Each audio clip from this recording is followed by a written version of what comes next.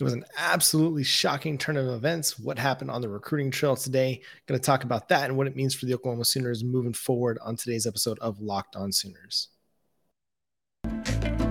You are Locked On Sooners, your daily podcast on the Oklahoma Sooners, part of the Locked On Podcast Network, your team every day.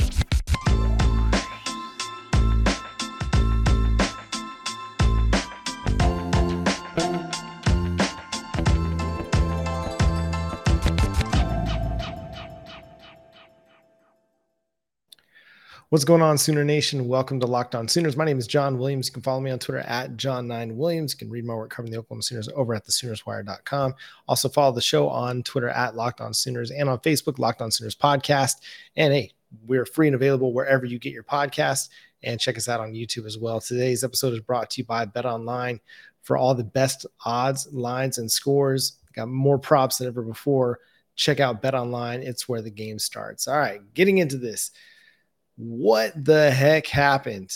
It seemed like for months and months, the Oklahoma Sooners were the trending favorite for David Hicks. Going into his commitment day, it seemed like everything was all buttoned up and David Hicks was going to be committing to the Oklahoma Sooners. And then it turns out the Texas A&M Aggies made one final push, and that was enough for the five-star defensive lineman out of Katy, Texas, to turn his attention to College Station and the Aggies. Completely shocker. You follow the guys that we follow on social media or just in the recruiting world, and everybody was surprised by this. Our guy, Parker Thune, his colleague, Brandon Drum, the guys over at Sooner Scoop, everybody just taken aback and caught off guard by this last-minute commitment. It's just the new world order of recruiting. I mean, these guys can change their mind half a dozen times as offers and renegotiations and new things come to the table. It's just surprising / disappointing. And another element of what still has to change for the Oklahoma Sooners on the recruiting front. Brent Venables and his staff have done a very nice job over the last 9 months at trying to transform the image and the identity of the Oklahoma Sooners on the recruiting trail. They did a really great job in the 2 months that they had to close out the 2022 class, got several important flips. Grayson Halton, a 4-star defensive lineman out of, I can't remember where he's from, but he was originally committed to Oregon.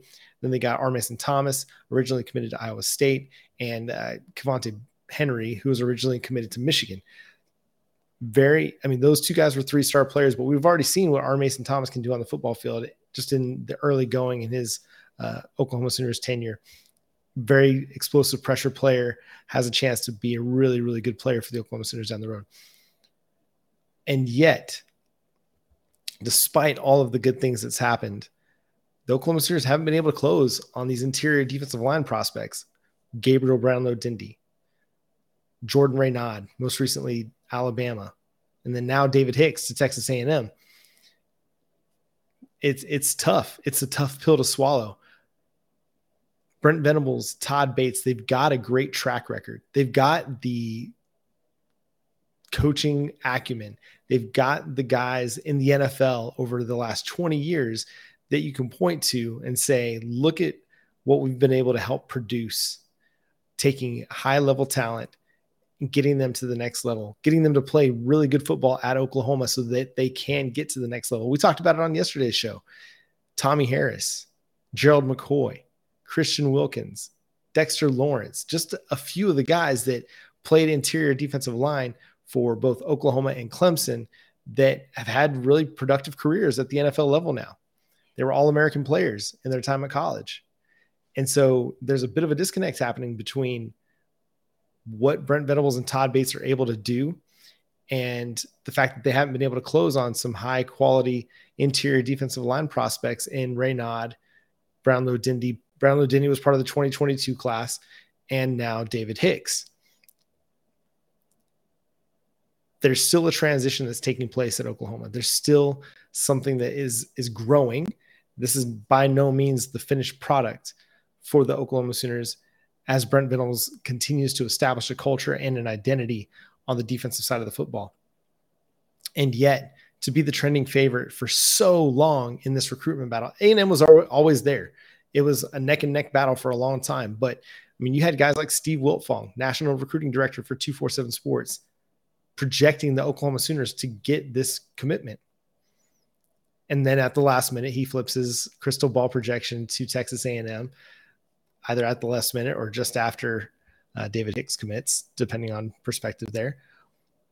But when you have a guy like Parker, who's been highly accurate on his crystal ball projections for the 2023 class, I think something like 96% accurate on his crystal ball projections. When a commitment like David Hicks doesn't go the Oklahoma Sooners' way, it's going to be a surprise to everybody. It takes everybody off guard. And from reports from Kerry Murdoch of Soonerscoop.com, the Oklahoma Sooners only found out 10 minutes before his commitment that he was going to A&M, that he was committing to A&M. 10 minutes. 10 minutes.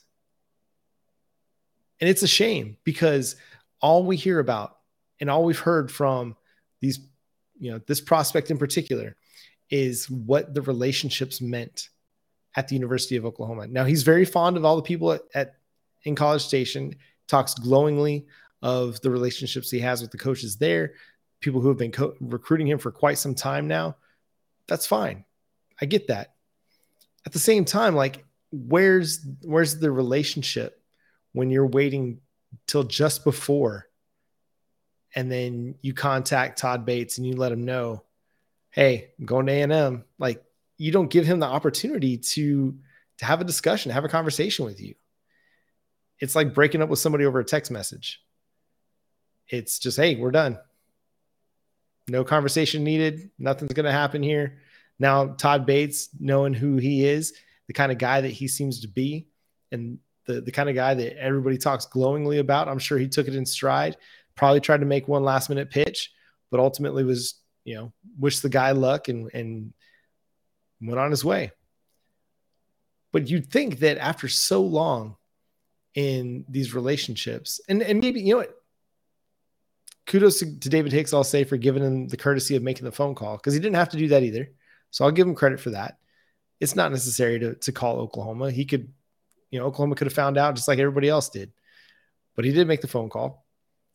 But you'd think that that relationship would matter so much that whatever Texas A&M brought to the table to sway David Hicks to College Station would have had a part of a discussion with Todd Bates, Brent Venables, and the Oklahoma coaching staff.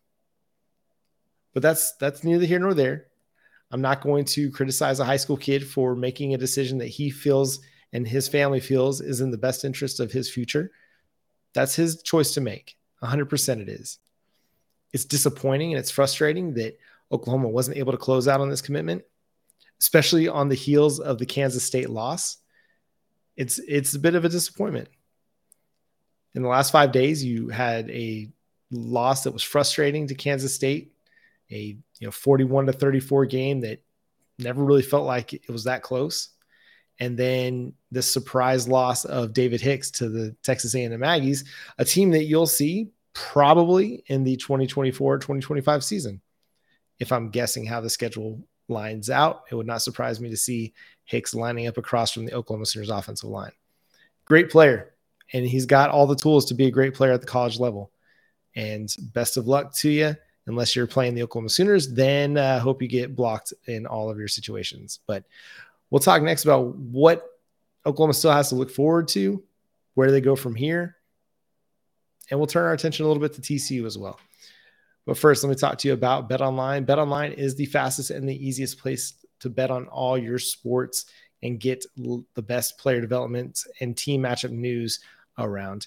Oklahoma's coming in this game right now as a -6.5 favorite over at BetOnline, and you can get in on the action there, whether it's NFL, college, Major League Baseball, the NBA, and the NHL seasons are just around the corner. Go to BetOnline.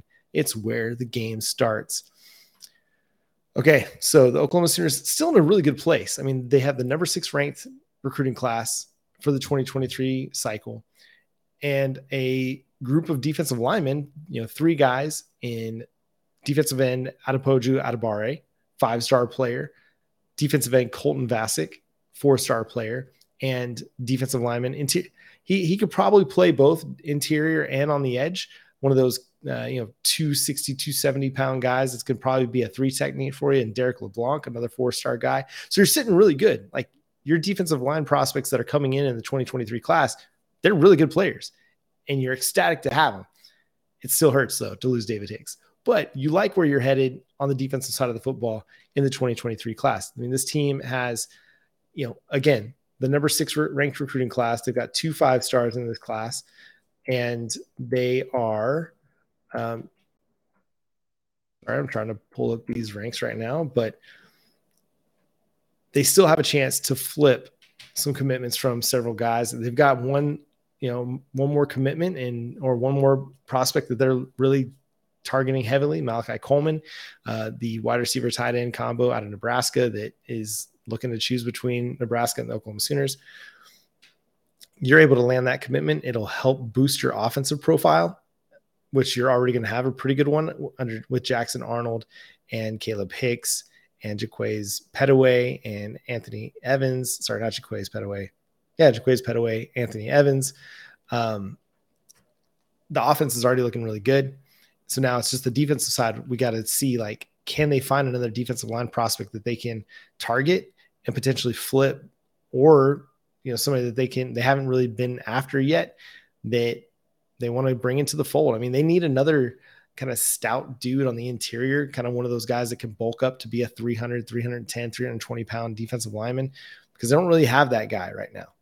They don't have the dude that, aside from a Jeffrey Johnson, who will be graduating at some point, you don't have the guy that can just be a load in the middle and take on blocks and not let offensive linemen get to the second level. And David Hicks, in addition to his athleticism and his size, his strength was incredible. You could rely on him to kind of take some double teams and kind of free up some room for the rest of your defensive line. And he could still potentially win, even though he's being double teamed. That's how good of a player this guy is. We'll see how it translates when he gets to the college level. But for Brent Venables, for the Oklahoma Sooners, they still have a couple prospects and Ryan Yates, Peyton Bowen that have continued to consider Oklahoma as a possible destination, even though they're committed to Notre Dame and LSU respectively. The door is kind of cracked open a little bit for Oklahoma. And if they were able to add those 2 guys, that could kind of change the perception of this recruiting class a little bit. Even though they did lose David Hicks, they could still end up with the top 5 recruiting class. Still where they're at, it's a good spot. I don't think we're too concerned about Oklahoma on the recruiting front. Brent Venables and his staff have shown that they're really, really good recruiters. They proved it in the 2022 cycle. They've done so over the last few months during the summer in the 2023 cycle. Now it's about recovering and figuring out, okay, what do we do next? And I think what happens probably is between now and National Signing Day is they do find a player that wants to flip. I mean, we're going to have a whole coaching carousel at some point this season. I mean, we've already seen Nebraska lose its head coach. We've already seen Arizona State lose their head coach. If things keep going the way they're going for Texas, there's no telling what could happen there with Steve Sarkisian. So there are potential openings that could create players that are committed right now to certain schools that decide they want to take a look elsewhere. There's also the transfer portal that could open doors for Oklahoma to add some interior defensive line talent as well. So that's kind of where it's at. It's unfortunate. It's disappointing. It's a bummer. Like, I was fully prepared to come on tonight and talk about David Hicks, and Josh and I were going to break down what it meant for the Oklahoma Sooners to get a talent like David Hicks into the fold. But here we are. We're kind of singing a sad song a little bit.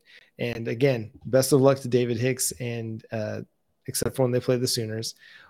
One question that still lingers in my mind is, like, how are they going to play all that defensive line talent at one time? You can only play so many defensive linemen. I mean, you could decide to go with a bare front and go 5-1 or a 5-2-3 or something like that if you want to, but that kind of exposes you a little bit to the passing game. So it'll be interesting to see how Jimbo Fisher manages to find enough snaps for those guys here in the next couple of years. But it's a talented group of defensive linemen that he's acquired. for the Texas A&M Aggies, and David Hicks is one of those. As we begin to look at Texas Christian University, the Horned Frogs, I feel weird about this game. I don't think that we're going to see the Oklahoma team that we saw last week against Kansas State. But I do think that TCU is a good enough offense to give Oklahoma fits in a different way than Kansas State did. I think, Brent Venables talked about how they have some of the better skill talent that they've seen this season. And I think that's true with, Quentin Johnston, Kendre Miller at running back, and a team that will spread the ball around quite a bit. We're going to have Steven Simcox of Locked On Horned Frogs on for a later episode that'll drop tomorrow morning, that kind of share some of his thoughts, his insights on what's going on with TCU and their hot start to the season, 3-0, beating Colorado and SMU. They beat SMU on the road in a 42-34 win this past weekend. So pretty good offense. SMU might not be the best defensive in the world, but TCU was able to put up 42 points. You don't do that by accident, even against average or potentially bad defenses. So it'll be interesting to see how Oklahoma decides to match up against Quentin Johnston, because he's not been super productive this season. But we also saw with Adrian Martinez coming into last week's game, he hadn't really been super productive this season. And then he had this huge breakout game. We're not going to sleep on Quentin Johnston. I've already seen enough of him to know he is capable of taking over a football game if you are not careful. And I don't think the Oklahoma Sooners will sleep on him either because of what he did last year to the Sooners in Norman. Even though it was a big win for the Sooners, Quentin Johnston still went off, had a great game. But right now, Max Duggan, he's one of the most efficient passers in the country, has a 77% completion percentage. You take away the drops and the throwaway, he's completing 87.9% of his passes. That's an incredible number. He hasn't turned the ball over either. Like Dylan Gabriel, they've been really careful with the football, but he's been able to lead TCU on some long scoring drives and help get them a lot of points to make up for a defense that is kind of giving up a lot of points. The defense that's not been really tested except for against Tanner Mordecai and the SMU Mustangs. And so it'll be really interesting to see. I just kind of on the surface, I look at this one. I think it's going to be a fairly high scoring game. I think both teams could reach the 30s, even though Oklahoma's defense could bounce back this week and have a really good game. I'm kind of in prove it mode again. I want to see them prove it before I'm ready to say, okay, yeah, they're going to be able to hold teams consistently to 25 or less. Based on what I saw out of the Kansas State game, that's where I'm at. I'm in prove it mode. I do think that Oklahoma is the better team in this one. I do think they have the better depth and the better talent. I would like to see Oklahoma, especially on defense, kind of roll into that depth a little bit more. I think they played too many guys, too many snaps.